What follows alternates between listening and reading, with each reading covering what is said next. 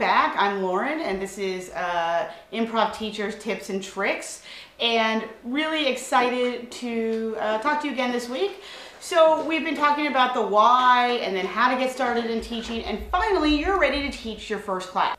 Maybe you're also here to see some tips and tricks you can pick up. Really excited for that too. I want to talk to you about what to bring to your first workshop or syllabus. Now, a lot of you may already listen to the podcast. By the way, that's on SoundCloud, iTunes, and Stitcher. It's called the Improv Teachers. I get to interview a variety of teachers on teaching what I love most, and that's improv. So you might hear us talk a lot about how do you build your syllabus.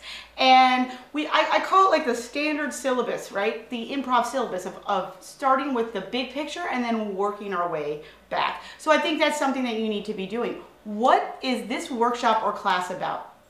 Is it about environment? Is it about confidence? Is it about authenticity? Is it about something that you've created? Is it about point of view? Whatever it is, start with that.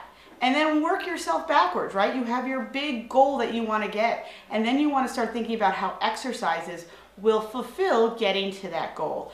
I like to start with what I call the pretty standard improv class. People come in, we do a warm-up, we do a circle warm-up.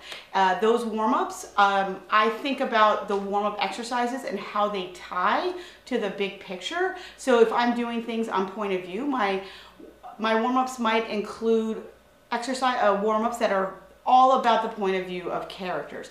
Then from there, I like to go into drills, quick scenes, quick drills, quick exercises to get our brains going and our bodies moving. Then I will take some longer exercises where it's two-person scenes, where I can really dig into the meat and heart of what I'm trying to do.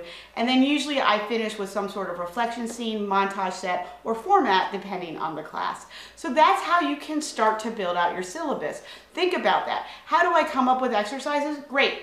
One is just the variety of experience I've had. Two is scouring all those improv notebooks we all have from all the other workshops, going through and taking a look. And three is books. There's so many books on improv, on exercises, and those are where I can get re-inspired. So those are some tips for you. Hopefully they help you out. Let me know how it goes creating your first syllabus. And again, thanks so much for taking a listen, and I'll see you guys next week with a new tip.